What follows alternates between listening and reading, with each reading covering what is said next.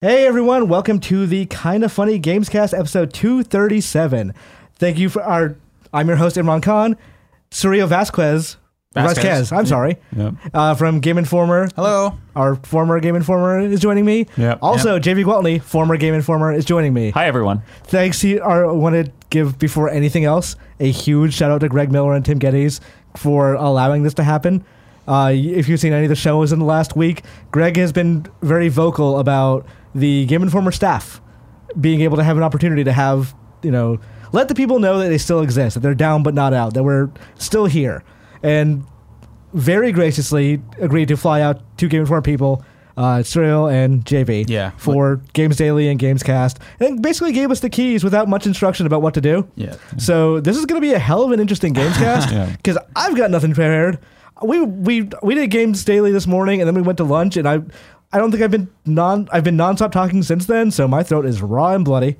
So this is going to be hilarious as we try and deal with this. Yeah. I really do want to thank Greg for having us out here, just because it shows, to some degree, how much he trusts you. In that, from what I understand, it was a lot of things where Greg came to you and said, like, hey, who would you want to do a Gamescast with?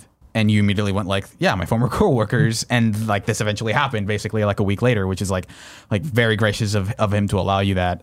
So I'm very happy to have this opportunity, because I have not been, on like this kind of platform in a while since the layoffs. Yeah. No, I want to echo those sentiments. I can't express them better, so I'm just gonna say whatever. Same. Same though. I will retweet. I like this. Yeah, thumbs up. But yeah, big props to Greg and Tim and, the Kinda Funny supporters. Yeah, for, definitely. Yeah, love it. All right, so before we go any further, a little bit of housekeeping. Want to thank our Patreon producer, James Hastings, real quick. And today we're brought to you by Bespoke Post and Upstart, but Tim will tell you about that later. All right, so the notes for this just say, do what you want. And then in parentheses, it says LOL. So Greg, very unhelpful. So I want to talk to you guys a little bit. Obviously, we've been laid off. And usually what this show is about is we talk about what we've been playing and all that jazz. Let's talk a little bit about this. It really fucking sucks to try and play video games after your job. Right? Yeah. It's a bummer. See, everyone says, well, you've been laid off. Well, I guess you have infinite time to play video games. Like, video games are the last thing on my mind most of the time. Like, video games are the things I do to distract from my full-time job now, which is like trying to figure out what I'm gonna do. Right? Like that's my new job. Yeah. So I've played a couple things, for work, ironically enough, which we'll talk about later. But like most of the time, it's just been like looking at Twitter, looking at job posts, like emailing a lot of people, and just trying to figure out what I'm doing in the next few months. Right. It's not even a time thing necessarily. It's like emotionally, it is impossible. Well, not impossible, but very difficult to connect to a video. Like after it happened, I think I was maybe 2 maps from the end of Fire Emblem, and that's a night. Basically any other time, but it took me about another week to finish it, because I'd start and it just, there's no way I can connect to this. I can't get invested in what's happening. I'm very concerned about the fates of these like school children and whatever war is going on between them right now. This is very prescient for me, and like something I can get emotionally invested in right now. Yeah, and I think no, not really. I think Elise was playing Control at the time, because she was I guess supposed to be on the review, but wasn't for reasons obviously. But she was saying it feels good to just play a game where you just hit things and shoot smash things. Yeah, there's also like some aspect of like, there are a few games for me that are distracting enough for me to sink into. Like I've just been playing a ton of Dota 2 recently, because that game takes up all of like my cognitive faculties when I play it. So it's like the thing that I go back to, because like I can just lose myself in this game so heavily for an hour at a time, and that has been my go-to thing, because it is so like I don't drift off and start thinking about other stuff when I'm playing Dota. So that has been like my mainstay for most of the last few weeks. Yeah, I've had a kind of funny like experience where I get it. Yeah. Control came out like right after we were all laid off, and I assumed, okay, well, I'm just going to have a bunch of time to play Control, and I just couldn't get into it. Like I kept getting frustrated by stuff. Largely, I feel like we talk about that later too. Half because of the game, but also because of like just how much of a bummer the layoffs were. Right. So eventually, last month, Sniper Elite 4 was one of PlayStation Plus's offerings. And I had just downloaded it before I got laid off. And I was like, you know what? I just want something mindless and dumb and fun.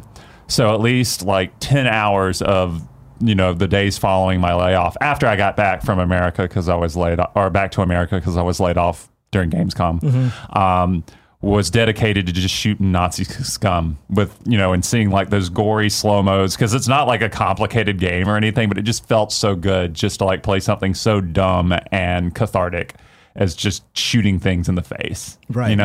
Meanwhile, I've been like playing a lot of techies in Dota, and that's a character where you just blow people up. Like that is a character where you get them stuck in a stasis mine and you blow them up with remote mines, and here's like 3 little piggies basically laughing at your opponents, and that's been really satisfying to see. It's been like, so for years, like in Game Informer and years before that as a freelancer, you kind of teach yourself to not turn your brain off while playing video games, because you're like analyzing it critically. You're trying to figure out, what can I mine from this that would, I guess to say as content is a little reductive. What can I get out of this? Becomes like a constant refrain for everything you do. And like that, again, this kind of comes back to like, we kind of tie our identities into the job a little bit. But once you don't do that, it's so hard to play a game and just go, am I playing this just for fun? Yeah. And getting your brain to say yes is so difficult. Like, I started playing Astral Chain, like I don't know if anyone who follows me on Twitter knows that once I start playing a game, I start tweeting about like various thoughts, and like I'm hitting the character limit on every tweet about my various thoughts about Astral Chain. I probably shouldn't be. I probably shouldn't have my phone in my hand while I'm playing that game. I should just go in there and enjoy it. But it's so difficult once that's been your job and your life, and honestly your mindset for so long, that once you lose it, that mix of losing your identity and of playing games, combined with depression and trying to, I guess, sadness is a very weird word to use with it, but it's a logical word at this point. Yeah.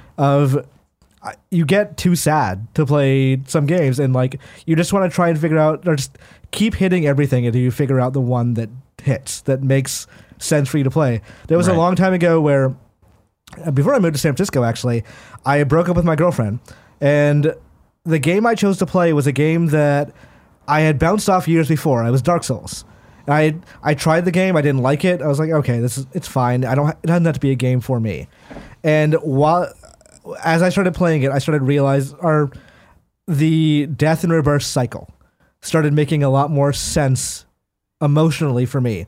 And there were other factors too, like my friends were playing it as well, so I had that like mini community that for the first time was playing that game, that we were having that communal thing that Dark Souls is supposed to be about, of, hey, did you go see this? Like, did you go talk to this NPC? It turns out if you go do this and like wander around this certain door, you can do this thing. So that also helped, but it made me realize how key context is, like personal life context to how you feel about a game. Yeah, no, for sure.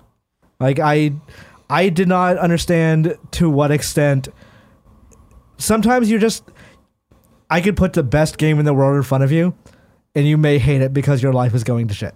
Yeah. Yeah, which is a weird thing to consider when a lot of our job was to properly evaluate games and tell you what we think of them. Which is, I mean, that's, at the end of the day, the lesson people need to learn about reviews is that there's no objective analysis. Right. You try your best. It's like literally it is someone's opinion of what they're playing. So it's I mean, you can apply rigor in a lot of ways of just like saying like, well, I don't like this because I like stepped on my toe when I was playing it. That's obviously like yeah, dumb. obviously that's dumb. Yeah. But like there's a lot of more subtle ways that are harder to like identify when you're talking about like, I'm playing this game as like my professional job, in my opinion, is to my job is to tell you what I think and like make a recommendation one way or the other. But that outside stuff does tend to creep in a lot of ways, which is something that like you ultimately have to accept as a reviewer, is that like you can't be entirely, objective in every single instance, right? Yeah. I think it comes down to like, can I make an argument for this? Yeah. I don't like this because A, B, C, and then turning that into this is bad game design. If you can make that argument. Yeah, all three of us have written reviews for GI, and Joe Juba, the reviews editor there, would put us through the ringer of like, can you explain? He was great. He would make us explain every single aspect of why we think a thing is a thing. Yeah. So like, I remember I did the Hollow Knight review. And I was like, okay, I think this is an amazing Metroidvania, like 9.5 or whatever.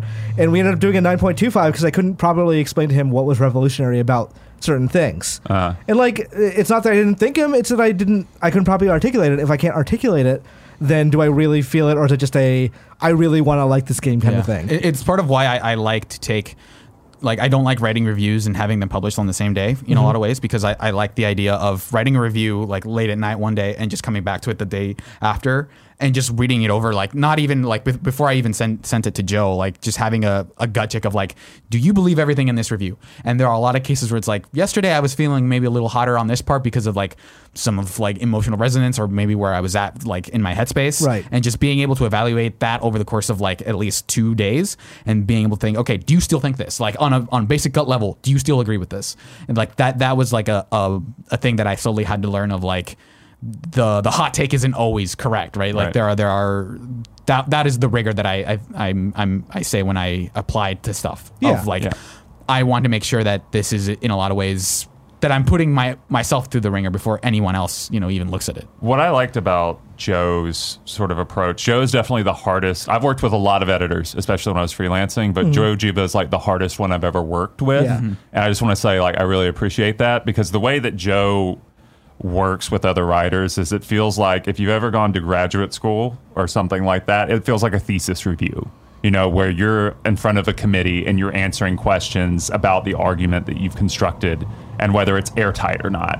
That's what I liked about working with Joe, is like he would really like hold you to those questions. Like you had to defend your review. Yeah. And that's great. I've never worked with another editor like that who was like, they embodied that idea, but they didn't take it to quite as like a minuscule level as like Joe does. On my first review, because like in my job, I was head of a department at Game Informer, so I could basically do whatever the fuck I wanted. In Game Informer, the rule was you had to usually have like three sets of eyes look at everything you do. Yeah. Not for me, because I had to get news up quickly.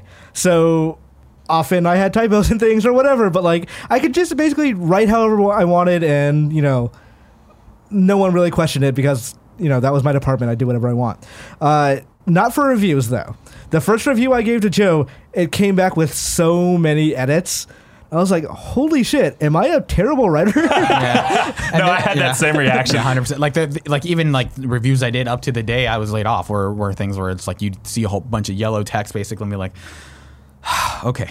I got to address all these points one by one, make sure, like, do I agree with the sentiment here? Like, things like that, rearrange, like, restructure reviews, almost like rewrite entire reviews at times. But there is a very mixed sentiment there where, like, part of you is like, oh, man, like, you dread it in a lot of ways, but you like, it's like exercising a lot of ways. It's like when you think about, I have to get up and do like run this morning, and it's like, I don't want to do that. But every time you're done, you're like, I'm really glad that happened. Even though it was like painful when I did it, it wasn't fun, but it's rewarding to come out on the other side of it and think like, I'm better for that. Yeah. Right. And like, he was so good at holding you accountable for those things. Yeah. And like, even on the feature side, I think Kimberly Wallace and Matt Birds, also another one of the editors. Birds made me a better writer for sure. Yeah. Like those, that is like, Kim and Bert's like were the two people who edited features, especially for the magazine, and they were such like a great deal where like Bert's could structurally like point out like key deficiencies, and Kim was like fantastic about writing like, okay, you technically covered this and like you have all the check marks, but like I think this you could go another step and like here's how to make the piece better. Yep. And I think that combination of thoroughness and like insight like made a ton of my pieces way better than they would have been had I just like just released them out in the world on my own. Yeah, no, I agree. Like they're superb editors. Yep. It's I always think about like whenever we were at E3 and things had to go out fast, and we had that thing of just post it and we'll look over it afterwards. That people like Jeff Cork and Jeff Marchiafava would do this amazing job of looking over everyone's stuff and going like, all right, this is great, or they will help you fix those one things. Like, I say this often, but the duality of writing for Game Informer is you either think this is awful and it needs to be fixed, and thank God there are people who know how to fix it, or this is amazing and someone is like going to make it more amazing. Yep. So I remember there was a time where I put something in the magazine and Elise was proofing it. I never had to proof a magazine, so I honestly respect you guys that did. But Elise was proofing it, And I thought, okay, she's not going to find anything. It's going to be amazing. She comes back to me like, did you forget a word here? And my initial thought was, how dare you? But also, yes. Yeah. But yeah, I know we're talking a lot about Game Informer, so if you've never been like a big fan of that outlet or know a lot about it, so I apologize to people who are listening. But we were getting at coffee earlier, and I think we all agreed that the years we were at Game Informer, despite how it ended, were still like, they made us who we are. Mm-hmm. Those were probably the best years of our lives. So it's, in a way, this is like the Irish Wake. Right. Like, celebrating it. At the time, there were a couple of other like ways I could have gone in terms of like it's either I could get the Game Informer job, or there are a couple other things I could have done. And I think even knowing what I know now, I think I would still would have taken that job. Yeah. Because it has been entirely worth it, even if this ends up being the end result of it. Right. Yeah, for sure.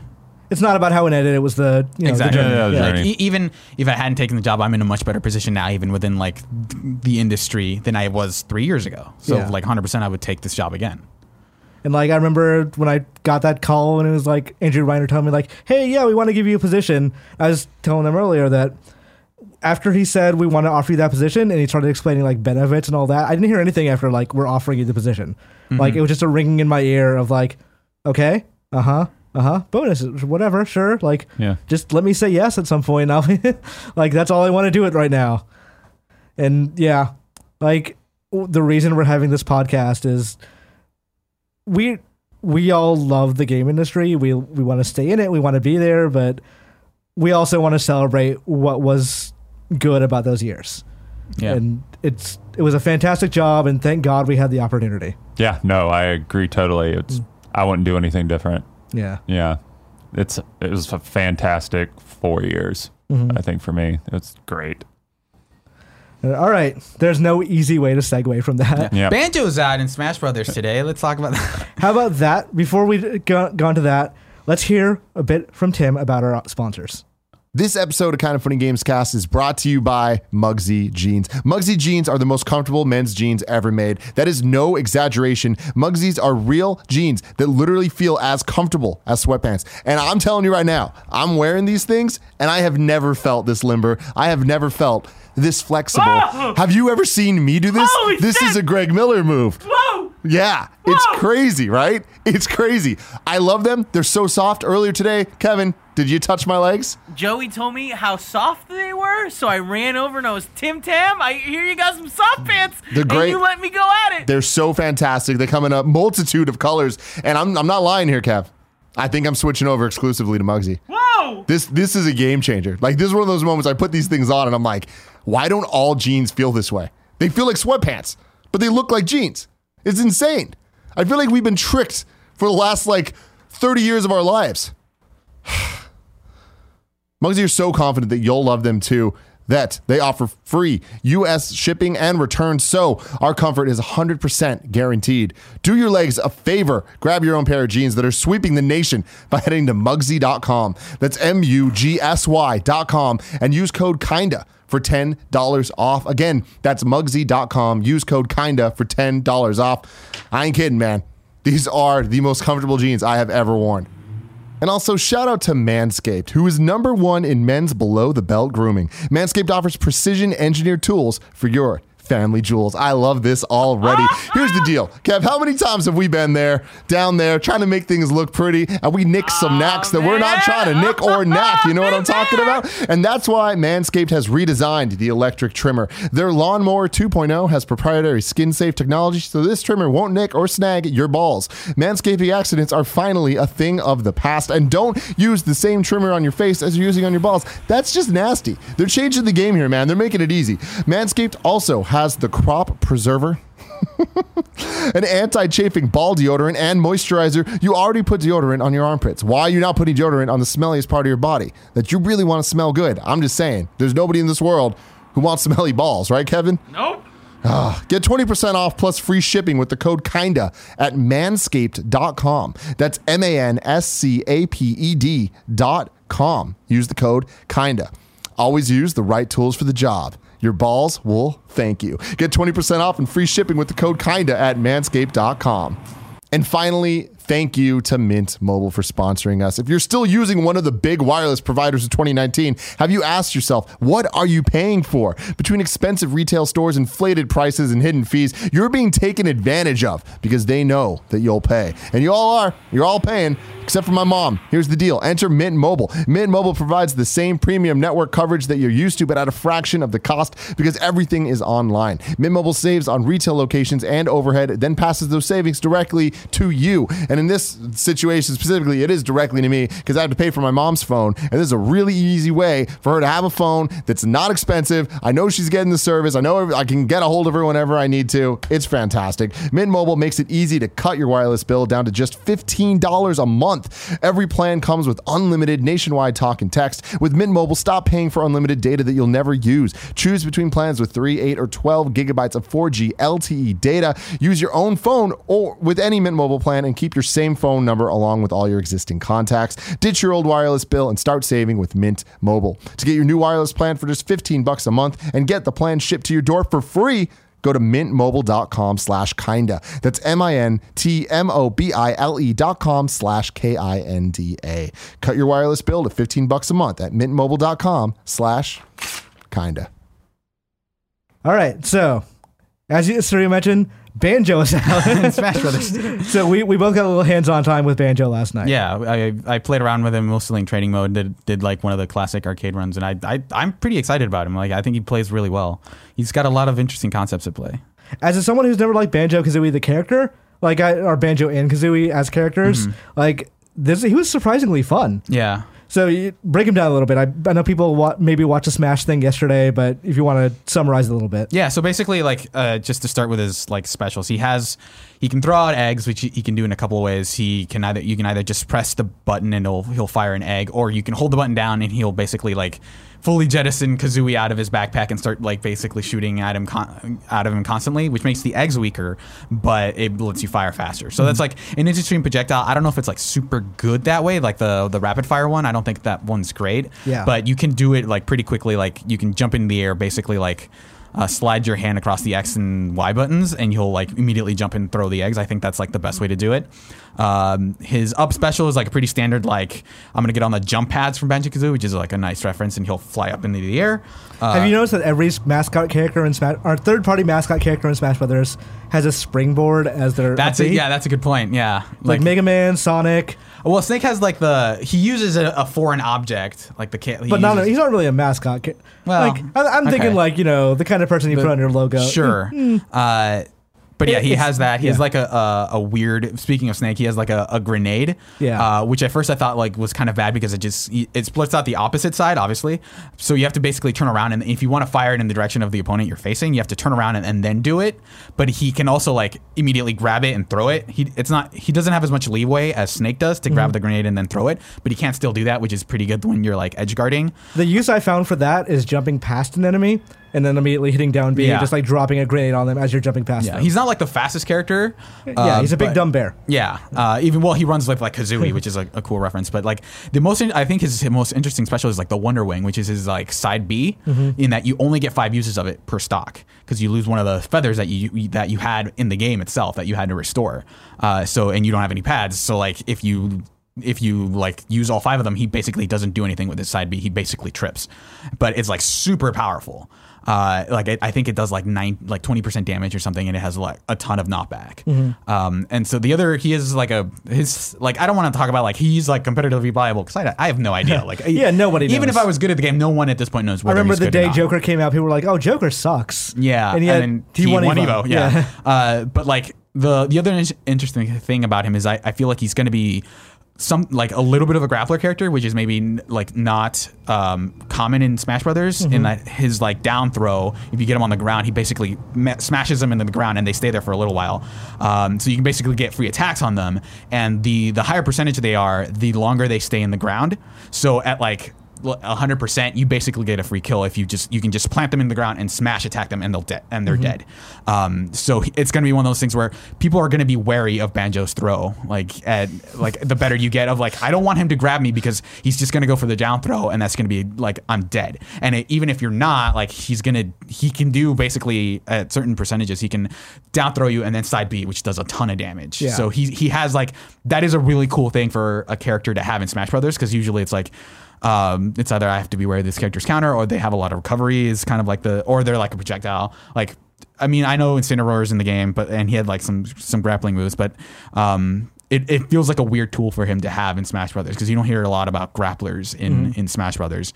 I'm not sure how good he is. I like that he has 3 jumps, but yeah, he's been pretty fun. I like him quite a bit. Yeah, I got all the spirits with him, and like, as someone who likes those spirit matches, I was kind of annoyed that like the last 2 characters have had lesser.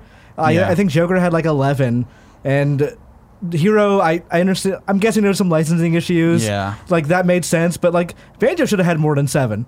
Yeah, like I want to do dumb like give me other rare things in there. For as many collectibles as that game had, they could have had more collectibles. Speaking of collectibles, I actually really like the stage a lot. In that they do, I think, something that's like that I appreciate a lot, in that it is not just like it is Spiral Mountain, but it's not just like here's Spiral Mountain. Like it rotates in a way that I think is really cool, because I think anyone who has nostalgia for Banjo-Kazooie remembers that first area a lot, but they remember it as like a 3D space to explore. Yeah. And so the fact that the game, you're constantly rotating and get to see basically all of Spiral Mountain from the top of Spiral Mountain, I think is a really cool touch, and it also affects gameplay, because it's like during certain portions of that like rotation, you either have access to the bridge into Gruntilda's lair or not, but you get to see like the rest of it, and like the stage is slightly different because there's like a ledge or like a slope basically on one side or the other, and that's like a really cool dynamic thing that doesn't feel like, I mean,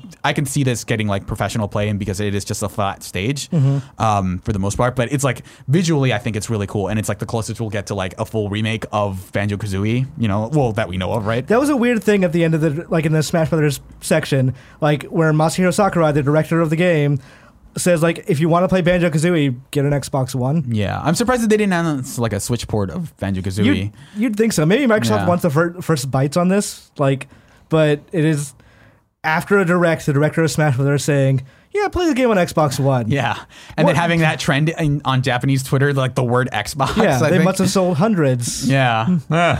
Like, then it's Japan and Xbox. It's not going to do great, but it's still. JV, what's your history with Banjo and Kazooie? Nothing. I don't like Banjo-Kazooie. Did you ever play the games? Yeah, I played one of them. It was just like, I don't like platformers, and specifically I don't like 3D platformers. That's the one genre, whenever anyone asked me at Game Informer, like, what can we have you review or write features about? That's the one thing where I'm just like, don't give me that. Yeah. I don't want to touch that filth. I'm above it. Also, like, I will say, like, Banjo-Kazooie is not aged like super well. Like, none of those have. It is definitely like indicative of how that genre was just so used to, like, let's have a bunch of collectibles. And I mean, like, Super Mario 64 hasn't aged well. Like, I think it's aged okay, but it's like it's like the pinnacle of that time for a lot of people. Like when that's like the peak. Yeah.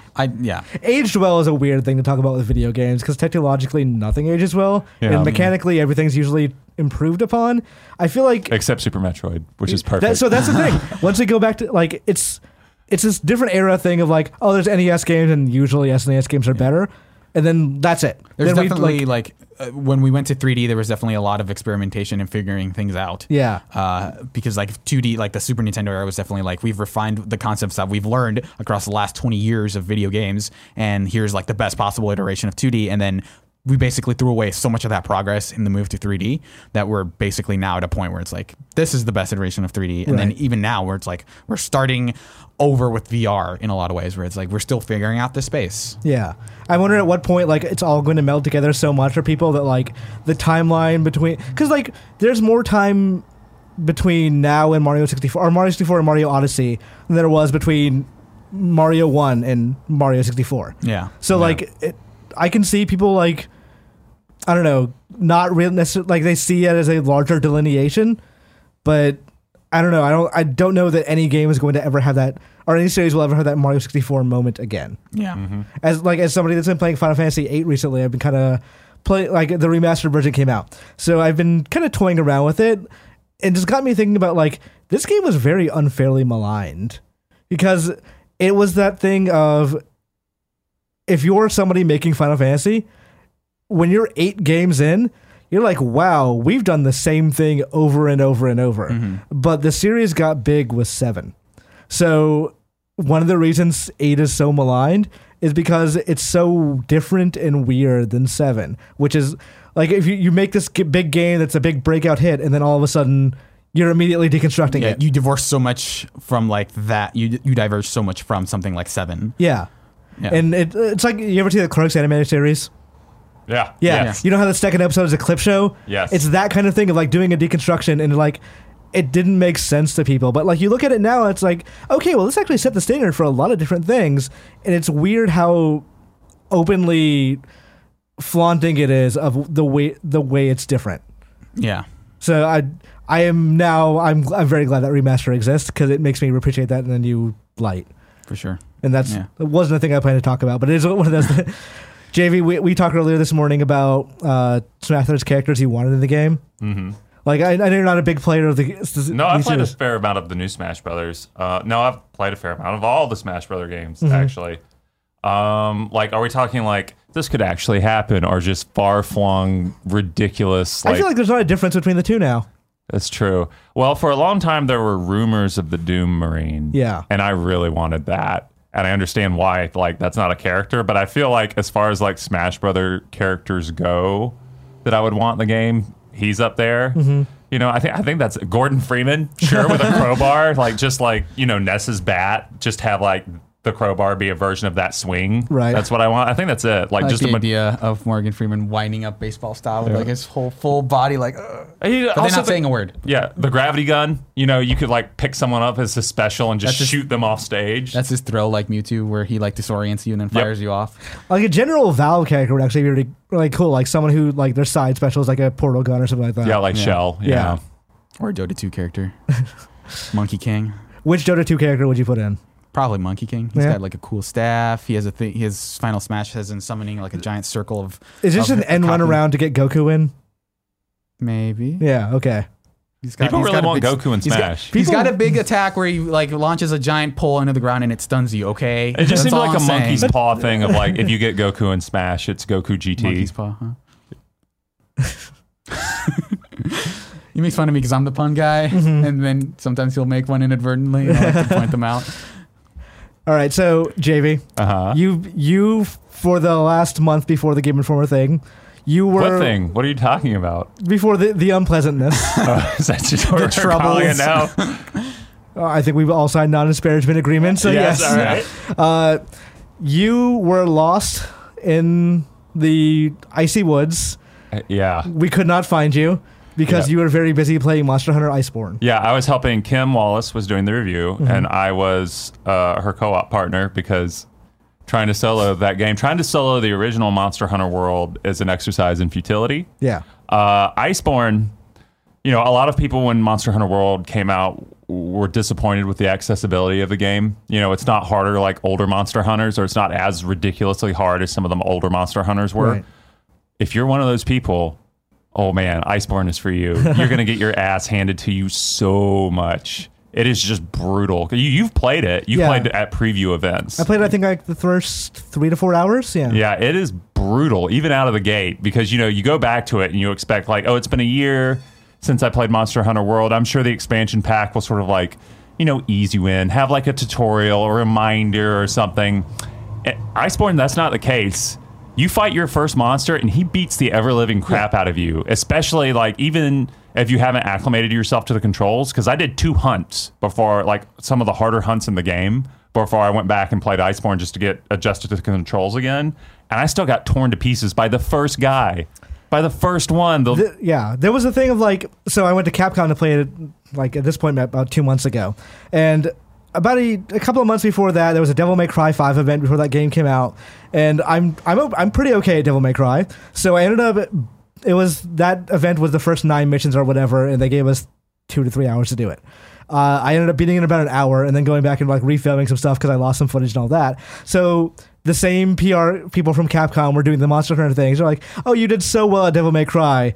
We really have high expectations of you in this one. I'm like, yeah, I'm pretty good at Monster Hunter 2. This should be fine. That first monster, I was struggling so much against it. I was carting. It took me forever. They were all finished with the mission while I was like still trying to do it. I was like, this is for real. This is end game Monster Hunter. Yeah. Yeah, no, this is not a gentle game by any means. There are some new mechanics to learn, like the grappling. You basically get the grappling hook from Attack on Titan, where you can like grapple to monsters and just like stab them in the face while you're doing it, and that's super satisfying, and it's necessary for like flying monsters, especially if you're not a gunner class. Like if you're like me, like the dual blade class, you're gonna have to use that for several of the dragons that you fight. But it's just unbelievable how hard some of those fights are, because like in Monster Hunter World, whenever you fought a monster that was dealt a lot of damage, they were kind of a glass cannon. Like compared to the other monsters, you could take them down pretty quickly. That's not the case here. Like the monsters you assume are glass cannons because they hit hard and are fast, they're still tanky. Like they take forever. There were several monsters that me and Kim, there's usually an hour long like time limit in Monster Hunter World, outside of like special quests, for every story beat. There were at least 4 of them, not even like towards the end, where like we were on 58 minutes before we took the monster down after multiple attempts. I remember you telling me that there was a monster you guys were struggling with.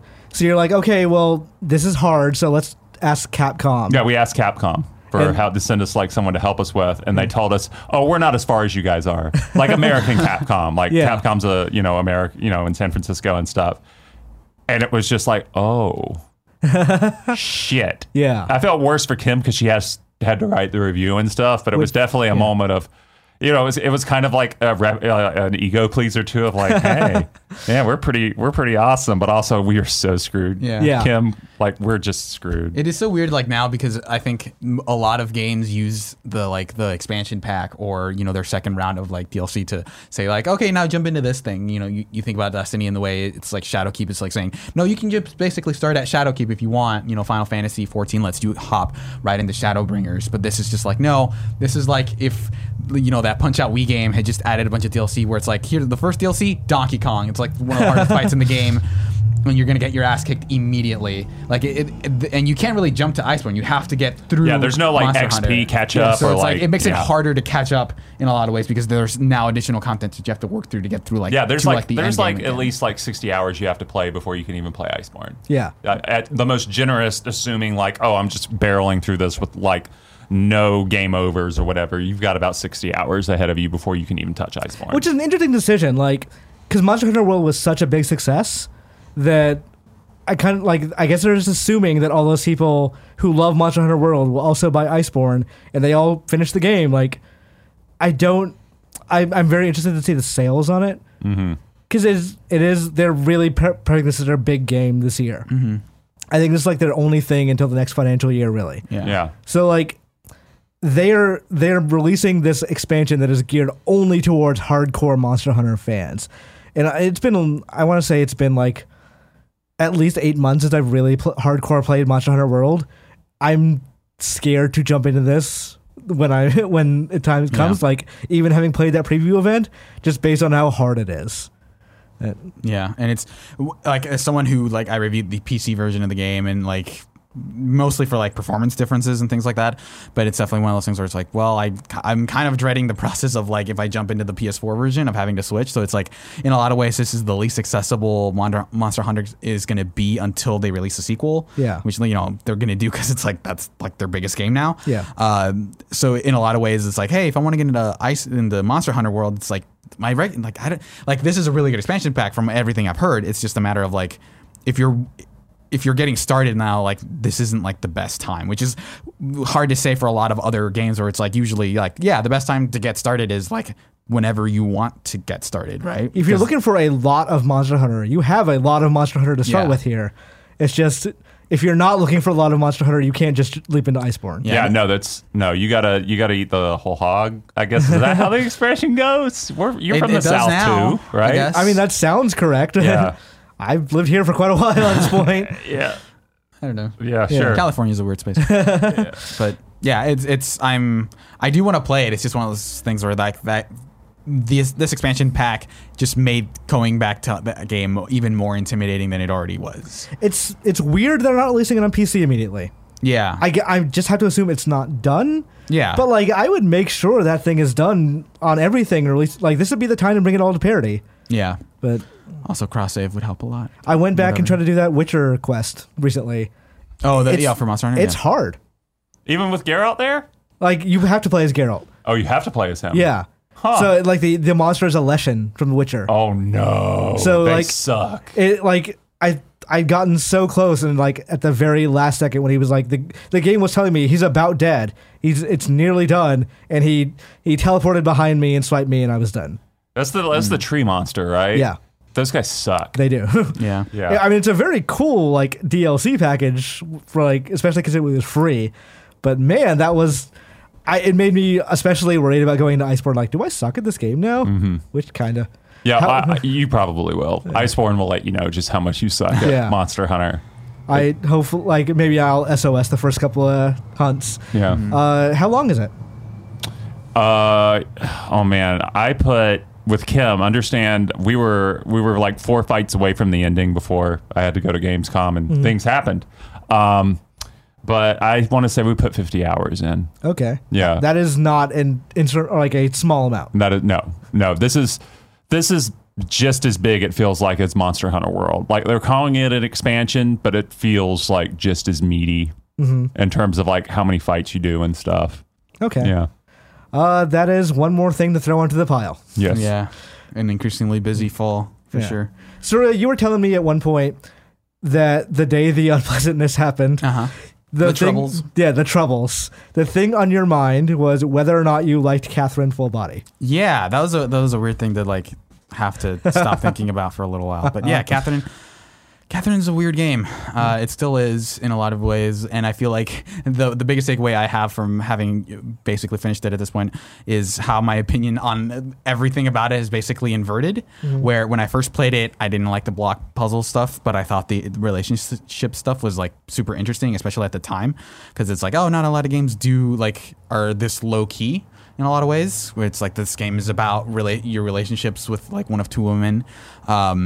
And now, like, coming away from full body, I definitely feel like, oh, this block puzzle stuff is actually kind of cool. But, like, I think a lot of the concepts at play with the relationship stuff, I think, have aged pretty poorly. So, like, what I mean by that is that, like, I think on a basic level, I don't think this game handles decision-making super well, like, just mechanically. So, if you're not familiar, Catherine is basically, like, a game from the Persona team that they were making basically between Persona 4 and Persona 5. Yeah, it was like learning how to use the engine. Right, and that was a lot of the appeal of the game, honestly. Is like seeing like, oh, Persona could look like this, right? Like in the PS3 era, which they basically managed to skip entirely right up until the very end, when they released Persona 5 on PS3 and PS4. And Winter 2014. Right. Still waiting. And like they use this like block puzzle thing as like the buffer between all these like cutscenes, basically. So the thing, like, the premise is that you have like a long-term girlfriend named Catherine with a K, and you basically begin getting tempted and eventually cheat on Catherine with a K with Catherine with a C. I'm just gonna start calling them K and C. Yeah. Yeah, that makes sense. Yeah. So C basically is like this presence that you consistently cheat on every day. You're not really sure why, and the idea is that you're trying. It makes more sense in game. Yeah, there's Persona-esque stuff going on. You eventually learn very quickly. Where you're trying to choose like, hey, do I like K or C better, right? But like it just, I don't feel like it is a very rudimentary version of a morale system, because the game is very heavily pushing you towards Catherine as like the universal good, The correct choice. yeah, as the correct choice. It's and, like law versus chaos. right, and Yeah. it's like they make no effort to make Catherine like an interesting character beyond the fact that she's like very pretty and is like, right, and it's like. There was no real temptation on my end to like even think about Catherine as a potential like option, because for one, it's like they make such a they reinforce the idea. It's like, oh man, I'm just struggling with this choice of like these two characters, but it's like they very heavily imply that it's like Vincent does not remember ever like having a conversation or ever sleeping with Catherine. Yeah. Or with There's C. not like a seductive consent. Yeah, like it's like Catherine is just happening to him, Yeah. and he's like, "Oh, I'm so broken up about it," but like you don't remember most of your time with it, Yeah, so like he blacks out drunk and wakes up next to a blonde right, lady. which like for reasons outside of his control. Like Yes. it's not like a thing where it's I just happened to get drunk and I ended up with it. It's like he doesn't have like he does not make that choice of his own free will. So Right. there's never like this like, am I actually a bad person? It's like no, you are very clear. Something is clearly happening to you, and I don't want to spoil it, but like it tries to be a very Lynchian thing. right, Yeah. but It it's doesn't like quite not. get there, yeah. And like you're making choices about like they'll send you texts and you'll reply back with like answers that affect your like It'd be like, stop calling me, or like, love right, you. right. So it's like, and that affects your meter of like, hey, if you're being like, if you're mean to Catherine, you'll get like closer to C Catherine or to K to C. This Yeah. whole conversation is going to be confusing. I apologize. Just like the game. But We like, still have another letter to they introduce. don't. Yeah. They don't do like. They don't really go to the effort of making those characters react to your choices. So like Catherine, I was immediately like, I'm gonna blow her off completely and say. So it's like, hey, yeah, I got your like, hey, I hope I got your number correct. Like this is C Catherine. Like and then, like you can text her like, stop calling me. Like this is like, don't talk to me. And you can make those choices, and she'll immediately reply with like, oh great, you have my number. That's so amazing. Like emoji and like, oh, I hope we can like basically sleep together again, and I love you. And like they don't make an effort to have you have those characters react. So all those choices feel hollow. There are other choices you make where as you're climbing the block, as you're working your way through all the block puzzles, where they have you make moral choices about like, hey, do you like someone because of their looks or their personality? And you're never like tempted to actually be honest, because what will happen is you'll end up in the middle and you don't get to see either of the true paths. And they highlight the fact that like, hey, if you want to actually if you actually want like a good ending, you have to go one way or the other. So all your choices aren't made by like, what do I think about this like potentially tricky moral issue with relationships? It's like, which one is the C Catherine choice? Which one is the K Catherine choice? I'm just going to pick the one that reinforces that choice. So this kind of sounds like I played Catherine, so I'm kind of like leaping off ideas I've had of it before. Sure. But it's the same problem that a lot of Western games and relationships have. And Yeah. like it's a more reduced version of that of I have this person who I want to relationship bang whatever. Right. And like I'm just Relationship bang. going relationship comma / bang. yeah, basically, because that's what all relationships I'm sure are. you meant hyphen. Yeah. Relationship. Relationship bang. Do you really like someone if you don't want to bang them? Like that's honestly what most They're- yeah. most video game relationships are. Yes. Mass Effect, baby. Yeah. So But like, Mass Effect is also an example of this. Of I have this person who I am working toward, so Right. I'm going to answer questions in the direction of them, Right. of what they want to hear. Which it doesn't. At that point, it feels. I don't want to say gross because it is occasionally gross. But It makes them a quest item. right. Yeah. And it is especially egregious here because like. You in something like Mass Effect or like Dragon Age, you can kind of forgive these flaws because it's part of a much grander game, right? Right. And so this game, the pitch is like we are more sensibly focusing on that. We're like kind of narrowing down the potential possibility space of this game because we are focusing purely on relationships. And like the fact that the game, like the choices that you're making feel just as arbitrary kind of feels like a huge fault. But like there are points in this game where like they do have more in-depth conversations about relationships and what that stuff means, but that stuff feels like entirely divorced from the fact that you're making all these choices. So the other thing I want to talk about is like in Full Body they introduced a new character named Q. Catherine with a Q. Yeah. I'm just gonna call her Rin because that's what they always refer to her. With the Q? Yeah. They ran out of options. Like Yeah, so Catherine or Q or Rin, I'm just gonna call her Rin. Again, this conversation is going to be very confusing, and I apologize. So Rin is basically introduces a wrench in the entire morality system, Right. And she's basically divorced from that morality meter, in that they make it very clear when you're answering a question about Rin. And all of those are about like accepting someone for who they are. Like, is it something where would you be able to date someone who's different? And they make these like allusions to who she is. And I'm not going to spoil things, but it's like, I know you're not going to spoil it, but I feel like there's a thing that we need to touch on there. sure. There was a controversy when that game came out in Japan. Yeah. That I guess assumption, that Rin is trans. Yeah, so here's where things get especially tricky. Is that I want to point out that I am a cis Latino male. So I don't feel like I have like the ultimate authoritative take on this subject matter, but I do feel like a lot of the way this game handles gender, I think, is very in line with how Persona has handled gender in the past. Which not great. Yeah, like in every Persona game that has been like a problem with trans characters specifically, and this game really like sidesteps that in some ways that I that do not sit well with me in like a much grander scale. So like the thing is, I don't know necessarily if Rin is trans because they like it's very hard to talk about without spoiling things. But a lot of the ways they address the question of Rin's gender kind of left a bad taste in my mouth. And again, I am not trans, so I don't want to say like this is objectively bad. Yeah, you don't want to speak for anybody, right? Here. Yeah. But there's a lot of stuff with like my experience like leads me to believe like they really did not want to really prop her up as being trans, and I know they've said outright that they fix a lot of it in localization. Yeah, it definitely feels like it's a little bit. They definitely do try to address it, but the plot events do not change like in a lot of ways, and they sidestep it a little bit in a way that I don't like, and then they sidestep it in a way that I think is really stupid. Not like a stupid is like you guys fucked up, in just a way that was really eye rolling, and it just felt like like this weird like joke thing in the way that I'm just kind of like when I beat that game I was just like what a Jesus Christ. In a weird way, I had no interest in playing Catherine before your just like breakdown of this. I want to see this. I want to like. Yeah. I really that might just be like the game critic in me. It's like. I want to see what is so disastrous about some of this. So going into the office on the day that I was laid off, this was the question that was on my mind. It's on one hand, like I have to evaluate this game. Like it is my job to write my takes about video games.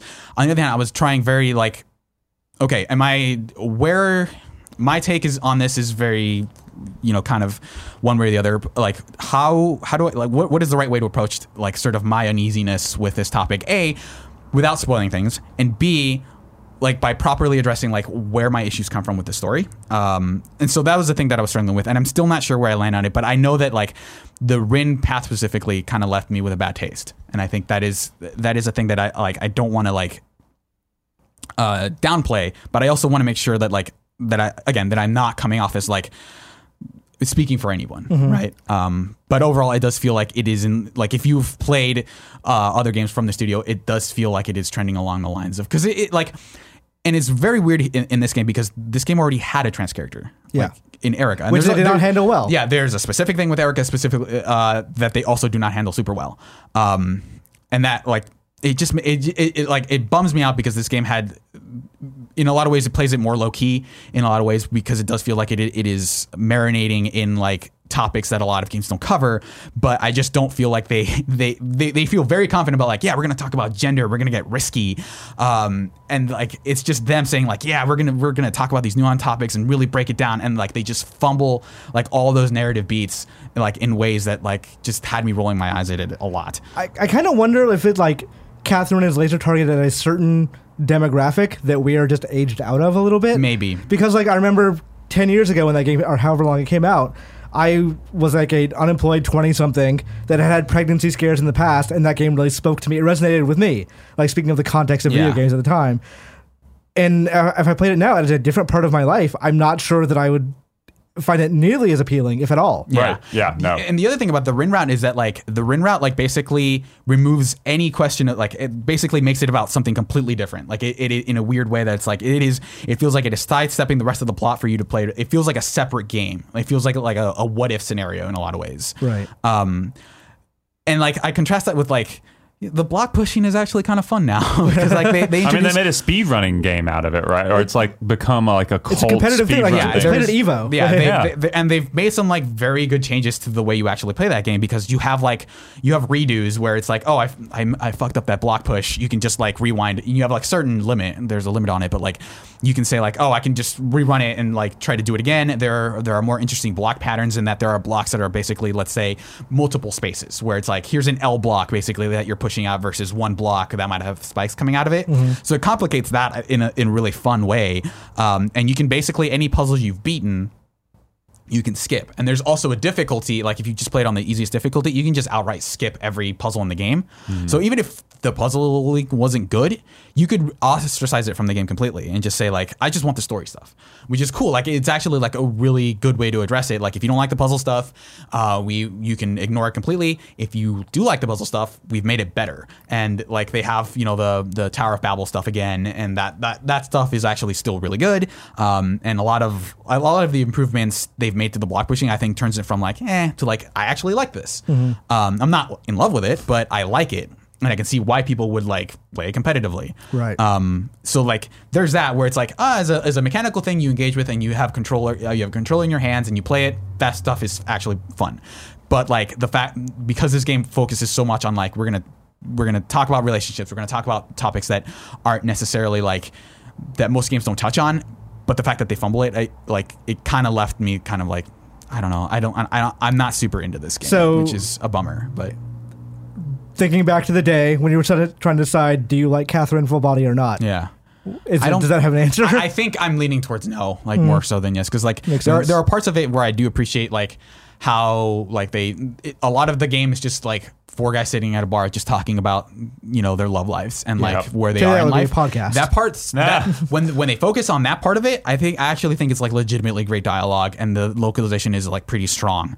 But it's like whenever you basically there's like a table at the Stray Sheep bar that you're in, and like whenever you're venturing outside of that table, I think the game like falls off in like a really frustrating way that they could have done better, like a sequel to this that kind of learned a lot of things, you know, like from life experience, I guess, could be pretty good. And like the structure, I think, is actually really strong. It's just like they fumble a lot of like the key points along the way. Right. That's a bummer. Yeah. I'm not surprised, but you know, it would have been nice to be surprised. Yeah. We'll see because Persona 6 or whatever the next Persona game is going to be will come out when we're 50. Well, yeah, but it's also not going to have the same team behind it.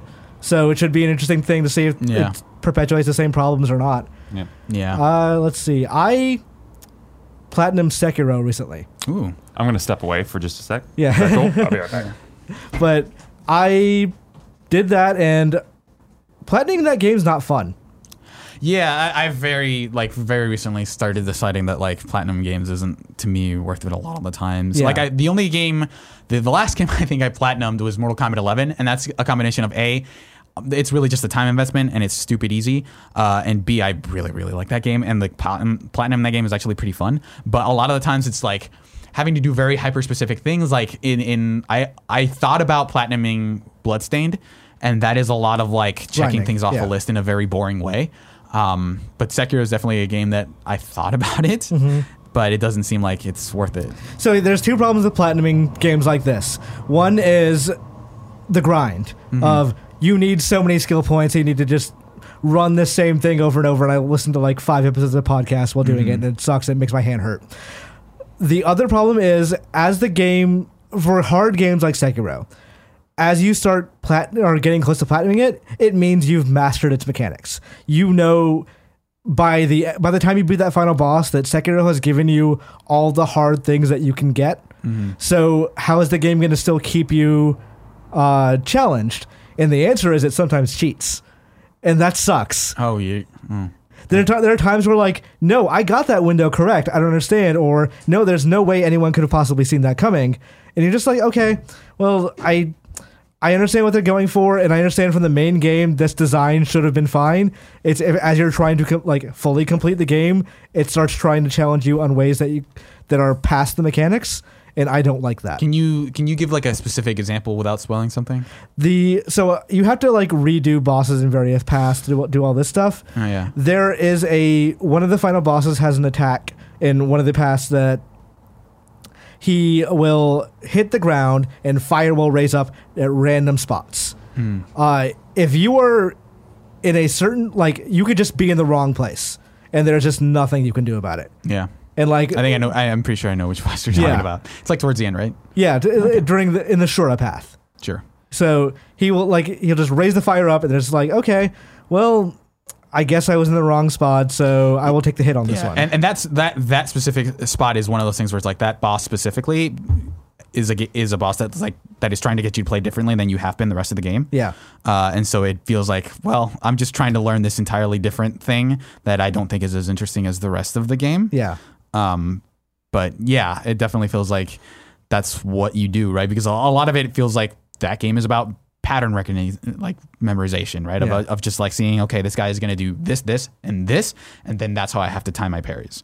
But yeah, when it starts introducing challenges like that, it definitely feels like, okay, we are playing by a different set of rules. Sekiro is like one of the strangest like video game experiences I've ever had, period. Because like I reached, I want to say like the very last bit of one of the paths and got to a boss fight and spent like 3 days on it and just wasn't having fun. And usually like, I think working at Game Informer and playing Sekiro, like the fusion of those two things cured my habit of needing to beat everything. Right.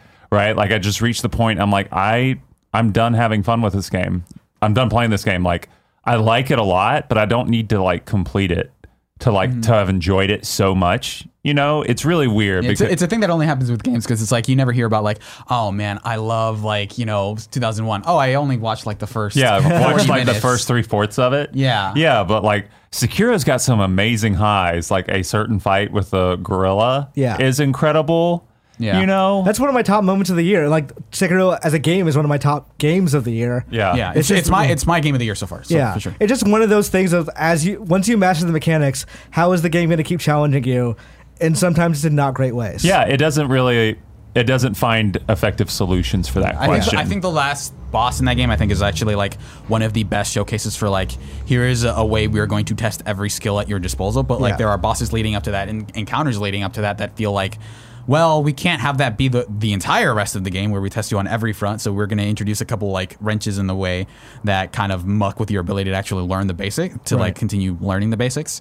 But yeah, that's definitely a thing where it's like, I like my goal with Sekiro was to just beat it, and then I wanted to beat all the bosses. Like that feels like that is how you should approach those games. Is like, can you climb the mountaintop? Not like, can you make sure you ran back and like found every path on the way to the mountaintop? Yeah. That doesn't sound as interesting for me. Yeah, the grinding part is. I would recommend nobody platinum that game because that grinding part sucks. Yeah. Did you platinum it? Yeah. Yeah, so like, and also like a lot of the times because of that grind, it's like the Sekiro's combat is so based on like this very tense, like, okay, he's gonna do this thing that kind of like takes up all of your like being in a lot of ways, and having to grind in that way just kind of it'll either wear you down and you're not gonna want to do it anymore, or it turns this like intense thing into something way more like banal, Right. and that kind of ruins a lot of the game in a lot of ways. And this is like coming from someone who beat that game with the demon bell on. Like once I found that. I had it on, which makes the game harder, and I ended up beating the entire game that way because that was like the appropriate level of challenge for me. But it was one of those things that's like, oh yeah, now do it again, now do it again, now do it again. Like that's not a thing. Like that's just like keep running after you've already ran 10 miles. Like this is just painful at this point. This is like more about endurance than like like a sprint. Right. I need to step away for 2 seconds. Talk to JV about Creature in the Well. Okay. Creature in the Well. So Creature in the Well, embargo for this lifted up this morning. It is if you're not aware, it is a very colorful and very great looking a pinball dungeon crawler, which is a weird thing.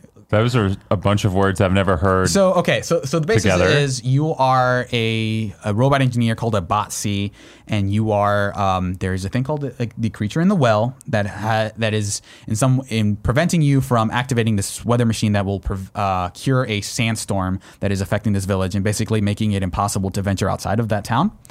So the way you do this is you venture inside a mountain that has several components that you need to repair. And these are all basically like, think of them as like small Zelda-style dungeons, where it's like you go into that section, you see a map, and you're kind of exploring that map until you get to the boss. And the way you do that is instead of like attacking enemies or, like basically killing things, you're basically messing with like pinball layouts. And so the way you do that is you have let's basically like a sword and a bat, basically, let's say. And one of them allows you to attract these energy orbs into your orbit and then fire them off. And that's what the other bat is for. So you basically have one that's kind of keeping them in place and then you bat them away with the other. Okay. And that is like that central mechanic. Like with a lot of indie games, it feels like it is a game that is betting the farm on this one mechanic. And I think it is a mechanic worth betting the farm on because it feels super fun because it's never you never feel like you figured out how to do that precisely every time. So like you use the analog stick to aim where you're going to hit it, but the trajectory is always like kind of, you're never quite sure that you've nailed the shot completely.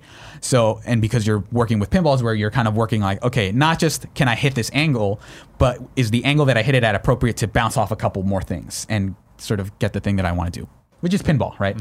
It feels more like Breakout in that sense, in that you're not playing as flippers that just do the one thing. You're moving around the space. You're kind of dodging things because there are obstacles like lasers and bombs that will get in your way, but no real like enemies that you're trying to kill. And that I think is really like, it's a really solid mechanic to base around. So I wrote a review of this freelance for fanbyte.com, and you can find my full review at fanbyte.com. So the thing where it falls apart for me a little bit, ended up giving it a 7 for context, is because like as strong as the central mechanic is, I don't think they fully exploit it to the best of your ability. So in a lot of ways, by the time you've seen the fourth area, you've kind of seen most of what the game has to offer. There are some really interesting ways, and like later on, where they synthesize all of the elements of like, here's danger, here's like, there'll be rooms where the whole mechanic isn't like, you're not in danger, but you have to say, okay, hit this one, this next bumper is going to appear for like 2 seconds, and you basically have to bounce one off in a very specific sequence that is very strict with timing. That happens very rare. Like, that doesn't happen as often as it should, where most of the time you're kind of walking in a room, you're kind of like, okay, there are the 4 bumpers that I need to hit. And like, this is a very reductive way of looking at it, but you're kind of just hitting all the bumpers in the room and then moving on. Say your name is JV Gwaltney and you don't give a shit about pinball. I don't think you have to have like an inherent love of pinball. Okay. Yeah. I think it's more about like, do you like aim? Is it like, it's sort of like Hotline Miami in a lot of ways of how it controls. Okay. If you think about it. So if you like the idea of like banking things off angles, I think that's kind of like so being into geometry. Yeah. Okay. If you're into like, and there are a lot of ways that game helps you. Like you get different bats and swords basically that do different things. There's one that gives you a stronger orbit that you can pull things from. There's one that gives you basically like a guiding laser line that lets you see like, okay, here's where the ball will go next if you bank it off once. Okay. There's one that'll like basically act as like, okay, if it hits this bumper, it'll chain react to the other bumpers and sort of hit them a little bit. So there's like a progression system. Yeah, where you're finding like there are certain like optional puzzles that if you do them, you'll unlock a new weapon, or you'll unlock the ability to like. There's a whole sort of like resource and currency system where the thing you are hitting these bumpers for is to gain energy, and you use that energy to open doors. How strong is the narrative? Not super strong. It has a really interesting premise where you're like, okay, this town has been beset by the sandstorm for years, and you're trying to cure it. And there's like this very mysterious like creature who you only see its hands and its eyes. Oh, so you're not the creature in the world. No. You're a robot who's trying to basically free the town from the creature. Okay.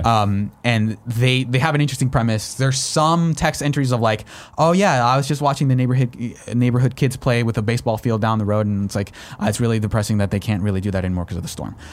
So they lay these little bits and pieces that kind of like hint at what the town is like outside of your presence, and they drop some very interesting narrative beats, but they don't do enough of that. And by the end of it, I didn't feel like super connected to the story itself. So like plot is not the reason to play this game. Okay. It's pretty interesting to like. It's an action game completely. I would classify as that, but it's an action game where you don't directly attack or get attacked by things. Yeah, like, which is kind of like it's a cool like premise for an action game to have. It's just like you're not actually hurting anybody. You're just trying to light these. You're trying paths. to adventure through. It's really fun to like play like intense action games that like find a way to circumnavigate like killing things or harming things. Yeah. Like I think about Thumper Yeah. a lot. Like that is terrifying, Yeah. but you don't like hurt anybody except your own heart when you're playing Yeah. So because it's so intense. So that's kind of at the core of my issues with the game is that like it should be like it wants to be intense, but it only is like it feels very haphazard about when it is like challenging you, and that to me feels like it's a mechanic that only feels good the way it should when it's being very challenging. And a lot of the way you basically, if you're ever stuck in a puzzle in this game, you're going to build up so much energy because every time you hit a bumper, you gain currency that you can use to open doors. And so eventually I had like the fact that I was completing the puzzles was basically a formality because I could have just skipped so many doors because I had so much energy. So you can break the game basically? Yeah. And then I talked to the developer about it once. They said that like it's built by intention. that they wanted. So if you do get stuck, you can just go through. Yeah, and you can skip certain puzzles that you're stuck on, but it's like they go a little bit overboard. And like I got stuck on one puzzle and basically could just finish the game from there. And the other thing they do is that like there's like to successfully kill, like, let's say a bumper, you have to like deplete X energy, right? And so as you find optional puzzles, you gain the ability to have each time you hit a bumper consume more energy. So if there's a puzzle where you have to bank it off 4 walls, or maybe twice, you're eventually going to get upgraded to a point where it's like you can just do it once and it's like it makes the puzzle super easy. And a lot of the weapons do that as well, where it's like the upgrade system eventually ends up trivializing the puzzle aspect of it in some key ways, which makes the game a lot easier, which you don't want in this kind of game where you want the gameplay to be intense. And there are puzzles that I think are super strong, and like later on they have a lot of moments where they synthesize all the elements properly, but most of the time it doesn't like those elements don't come together as often as they should, which I do want to point out that I do overall like the game. I think it's fun enough to where if the core concept I'm selling you like is like sounds interesting, you should probably play this, but it's not like it is not like this game that was like blowing me away.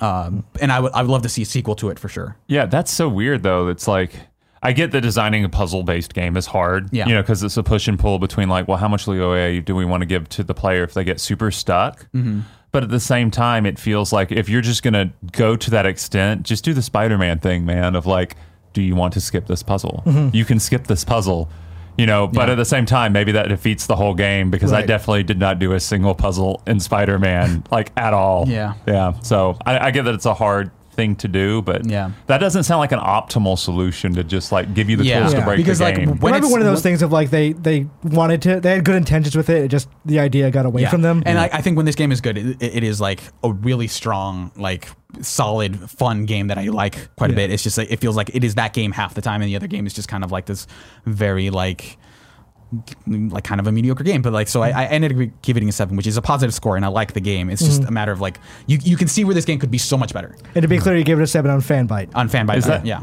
Can I ask you something about outside of Creature in the Well? You can ask me whatever you want, man. All right.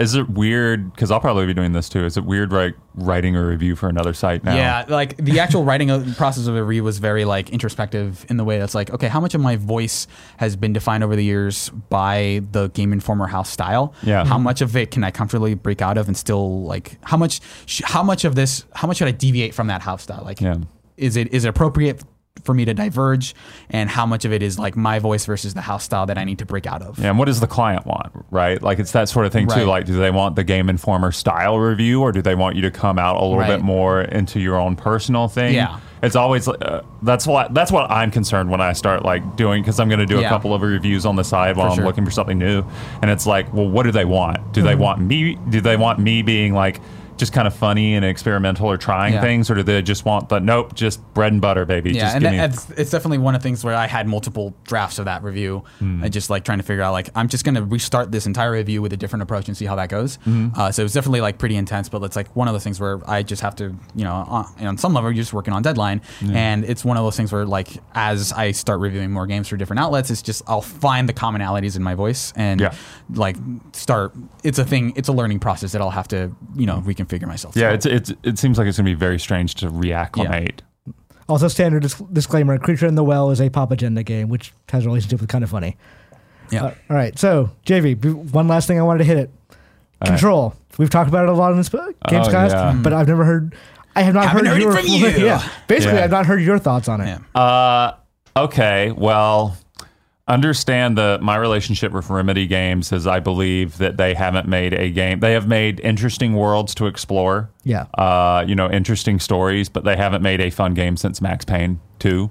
Like a game that's actually like moment by moment. Like I'm really wrapped up in like the mechanics. I think Control fixes that mostly. To be fair, they haven't made like that many games since. Yeah, no, it's been Quantum Alan Break. Wake and Quantum Break. Yeah. But at the same time, like I've seen a lot of effusive praise for Control. There's also a lot of bullshit in Control. Yeah. Like the map system sucks. The map is bad. Yeah. Like half the time on PS4 Pro, it doesn't load. Like it'll like bring up the names of the places, but there's not actually a map. So I'm just looking at them on like a blank screen. Yeah, it's kind of it's in a weird way a testament to the game's world design that I've been relying more on the in-game, like the in-world signs to guide me. Yeah, which are more great than actually. That map. Yeah. But the map itself, because it teaches you to like, hey, your objective, like we've been taught by games, like your objective is the thing that you look at the map, and the fact that that is bad, it's like, wait, what? Am I even on the same level as my objective? The problem is they wanted to have that flat map on the side that's like with you as you move around, when in reality it should have been a Metroid Prime map. Yes. So like you look around and like you can like look at the structure. Yeah, you can like do a 3D sort of flip stuff. Yeah, that's what I think would be the ideal solution, because so much of that map, you know, like actually shows the staircases and stuff, but that doesn't matter when you're looking at it from a top view 2D plane. Yeah. It doesn't matter. It's really hard. It took me until halfway through the game to realize, oh, that's a stairwell. Yeah, and the difference between levels is like this one's gray, this one's darker gray, and this one's black. Yeah, well, what level am I on? I don't know. Yeah, it took me a while to actually realize that, because Control doesn't explain anything to you, right? Like it feels very much like we're not going to hold your hand. You have to figure this stuff out, which means diving into its menus and like lore and stuff, which is great on one hand, but on the other hand, it's like, oh, the yellow point on the map is actually the approximate area of where my objective is. You know, it took me a while to realize. That explains a lot. Yeah.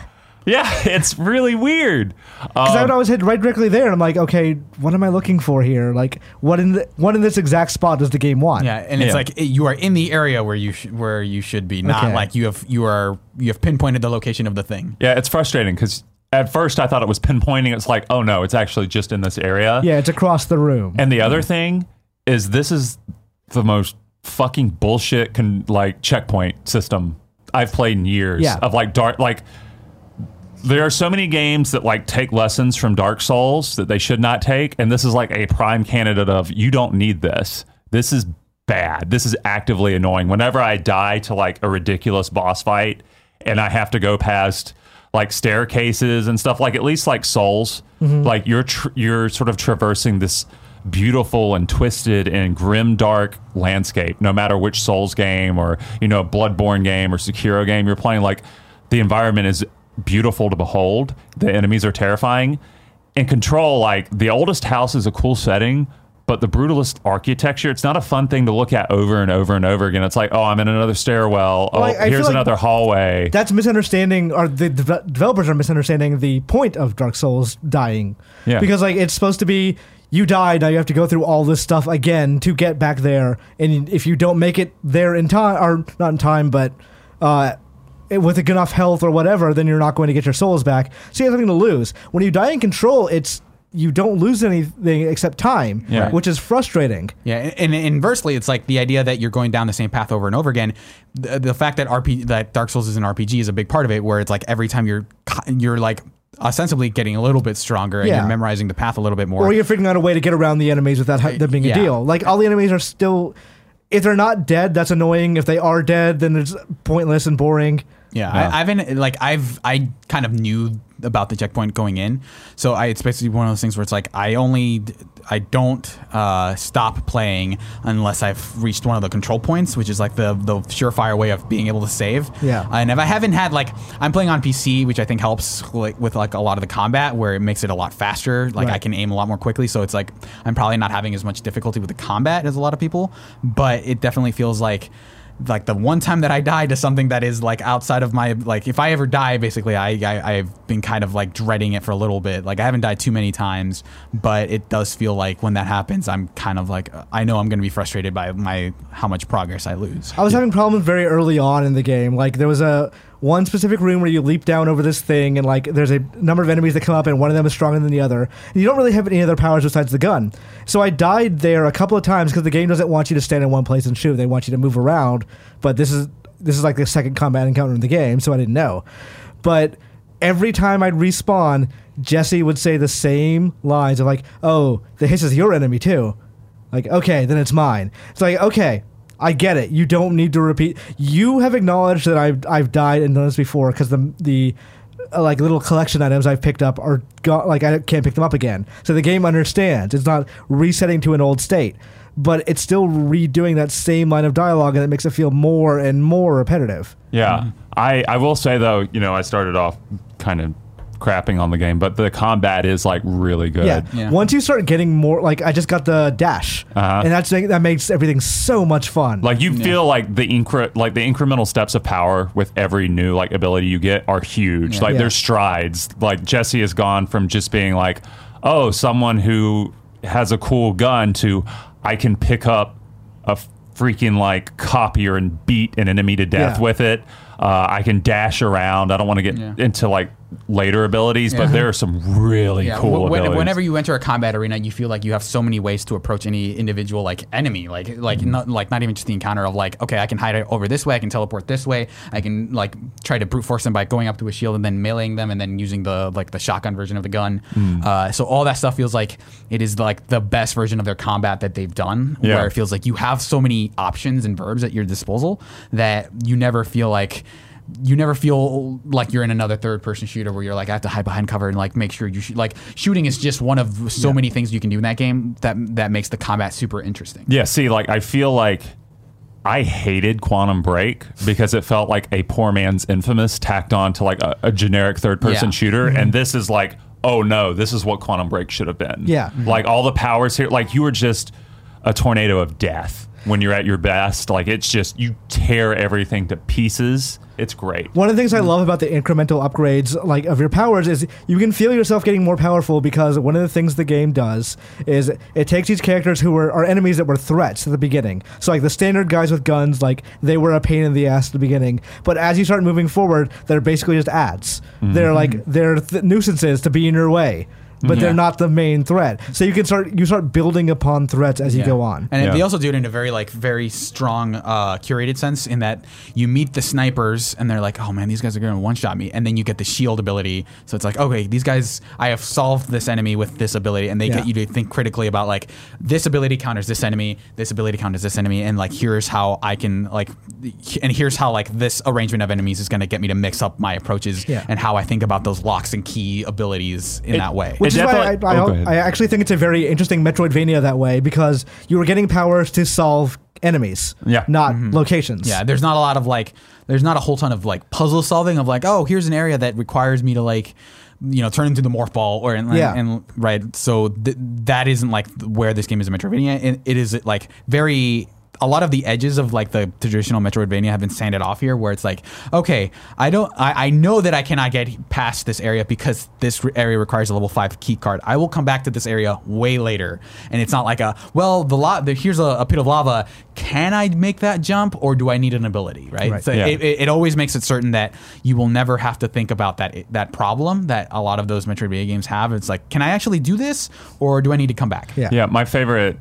It's interesting you guys and like a lot of people describe like the abilities themselves as kind of like Metroid-esque. To me, like that gameplay feels more in line with like instinctual rhythm, like Batman. Almost like, you're talking about the snipers. So like, oh, I'll throw up a shield when they're firing at me, and then I'll just like levitate this item to smash the shotgunners to my left. Like everything, you're reacting to things that are coming at you as fast as you can with like the right prompts. Yeah. And like getting to the place where you can move that way and think that quickly and just react. It reminds me a lot of Batman in a weird way, like the Arkham games. So I was going to say, like, the feeling I got from this game, and it's hard for me to articulate what this feeling means, but I was getting tinges of when I played RE4 for the first time. Like, not the same in polish or anything like that, but like, the game so well understands what it is and is happy to be that. I played a little bit of RE4 on the plane, and I was actually talking to JV about this, and like one of the things that playing Resident Evil 4 again for the umpteenth time that I realized, like, I think one of the reasons I think that game is so great is that like every arena is like this multi like play space in a lot of ways, in that you can mess with the enemies in a lot of different ways, and the enemies react in interesting ways. And I don't think Control's enemies are on that level, but there's a lot, like, you look at a very small battlefield and you instantly think like a number of different ways of how you can approach it. So like in Resident Evil 4, you knew a thing where it's like, okay, here's this group of 3 enemies. If I shoot one of them in the leg, I know, because of how this game has taught me its systems, that he will like stumble back into the other 3 guys, and I'll have the opportunity to run up and knife all 3 of them. Like, I'm thinking about my approaches in Control in a lot of the same ways. Not like, I can shoot this guy in the knees, but it's like, if I do this, I know that this will happen, and this will cause a chain reaction that I can use to like further my approach, right? Like Right. to do things like that. And it feels like such a rich play space that you can just manipulate the battlefield in ways that feel both creative and useful. Yeah, like the combat and the world building and control are so good and rich that it makes it easy to forgive like a lot of its failings, because I think there are quite a few. Like there's one boss fight, for example, and I'm not going to say which one, where like I learned the pattern and then I went to like go do the fight, only to find out for the first 10 seconds of the fight the boss is inexplicably invincible during like the window when you should be attacking him, and then I died. And it's just stuff like that where like the game pushes against you in a way that's unfair. Yeah. You know, it's really frustrating. Yeah, it feels like it's like in ways that Resident Evil 4 wasn't. It feels like it is tied to like the arbitrary like limits of like, well, we have to curate the experience for the player by like having like we want to make this cinematic in a way, and so we're gonna like introduce twists on the gameplay that don't abide by the rules that we've laid out for them. Yeah. I will say, like, one of the things I like about this game is that Remedy games have this very, I don't know how to put it, like kind of alien feel with their dialogue, which is not always intentional. Yeah. Like I think a lot of people describe it as campy in a lot of ways, Yeah. or like self-aware. I think it fits much better in Control. Yeah. Because everything should feel off. Yeah, like it's God, Lynchian is like just one of those terms that you don't really want to say when you're a writer because it's so, cliche. But we've like, already used it in this podcast. it really fits here. Yeah. Like obviously because they just take so much inspiration from Twin Peaks, from a bunch of other places. X-Files, from X-Files, SCP, yeah. From like House of Leaves. There's so much from House of Leaves in here. It's just wild. This game can, as somebody that has liked Max Payne, but didn't necessarily love it. I liked Alan Wake, didn't necessarily love it. Did not like Quantum Break. This kind of cements Remedy as like, oh, I can see why everyone thinks they have this amazing level of talent. Yeah. Because they absolutely do. Mm-hmm. Yeah, it's just a matter of like arranging that talent in the right way, I feel like. And Max Payne did it for me. Alan Wake did not do it for me because I just was so bored playing that. Like the story was cool, but it was a chore to get through that. This is like the first one in a long time where it's just the marriage is almost there, right? Yeah. Like it's almost, I don't want to say perfect because there's a lot of problems here, but it's the most satisfying to both play and experience, the other elements. Yeah, they're like one or two refinements away from an all-time classic. Yep. All right. I think that's going to do it for this Gamecast. Yeah. Yay. Before we go, you guys, I want you to I'm giving you an open mic to say whatever you want to do about where people can find you, what you plan to do next, if you even know, and it's fine if you don't, or just who you want to shout out, what you want to say about Game Informer, any of it. I don't know that I have like a lot of places, you can find me on twitter.com /SurielVasquez, SURIELVAZQUEZ. For now, I'm taking it kind of easy. I'm sticking to freelance for a little while, trying to figure out what my next move is. But if you want to follow me on there and look at my posts, I guess you can. But It's funny. Yeah. We'll see where I go next. I'm not entirely sure what I want to do, whether I want to stay in the industry, whether I want to be on press or dev side, but I'm open to offers, I guess, if people want to pay Hire me him. money. He's funny and good. But yeah, as far as like, I do want to say that like the Game Informer team is like those people are now friends for life in a lot of ways. I think that outlet was a family in a lot of ways, and I'm going to miss working with all of them. They were everyone here and everyone back in Minneapolis and abroad were like an exceptionally talented group, and you should do everything in your power to hire everyone who was laid off, because like Game Informer was a uniquely talented pool of people that did not deserve what happened to them. So yeah. To be clear, outside of that, besides the three of us, there is Elise Favas, there's Jeff Marchiafava, there's Matthew Burtz, who else? Kyle Hilliard. Kyle Hilliard, and that's all seven, right? Yeah. By the way, Kyle Hilliard is streaming at twitch.tv/Kyle Impersonator every morning at 11 a.m. Central Time, which for you guys on Pacific Time is 9 a.m. Yeah. So watch his stream. He's playing through Metal Gear Solid for the Game Boy, which is Metal Gear Solid Ghost Babel. Yes. And he's very entertaining. That game seems kind of weird, but I've been watching that stream and it's been very fun. Yeah. So I'm still looking for work in the industry. You'll probably see my writing pop up at like freelance sites, but on Twitter, I was away from Twitter for a long time, so I made a new one once these things happened because Twitter is basically like the gaming industry LinkedIn. You force this it's man actually to make a useful. Yeah, that's a mistake. But let me look at this like an old man. My username is @IV_JAVY. So I'm there. I'm looking for full-time opportunities, both dev side and journalism side. So if you have anything, hey, it's me. Hire me. When I was still freelancing and before I came to Game Informer, I remember having a discussion with a friend about JV specifically of if I continued freelancing, there's no way I'd ever be as good as JV because this man hustled more than anyone else could possibly do. Someone who was freelancing at the same time as he was, it was like one of those things where, man, he had JV has bylines more hustle than on I could every ever site have. every day. Yeah. We couldn't, like, none of us could match up. And I remember applying for the job, and I remember before I applied for the job, I wasn't sure of myself. I didn't think I could do it. I DM'd JV because we were Twitter mutuals, but we never actually really had a conversation much. Yeah, we didn't talk that much. Yeah. So I was like, JV, hey, do you think I could do this job? And you're like, yeah, you'd be great. And I was right because I'm always right. You were amazing at your job. But thank you so much. But I want to echo what these guys said. Game Informer was a family. They're lifelong friends. All the people who were let go and the people who are still there, they affected our lives in ways that we're not going to be able to say because there's just no words for it. Even for writers, there's just no words. Even for beyond it. the fact that we signed a thing that says that limits what we can talk about legally. Yeah.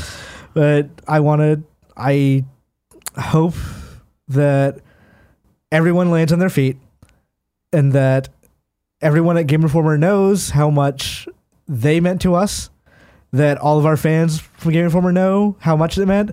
I want all of the kind of funny best friends and all of you guys to know that all your enthusiasm and support has meant to all of us, that all that stuff blunts the edge so much. On a day Yeah. that I felt like I was completely replaceable and like not necessarily important, seeing the outpouring of love from people who's like someone from that I used to go to high school with reached out to me and said like, hey, I've been a fan of you for a while, and also I went to high school with you. like you know, Was he a fan of you in high school?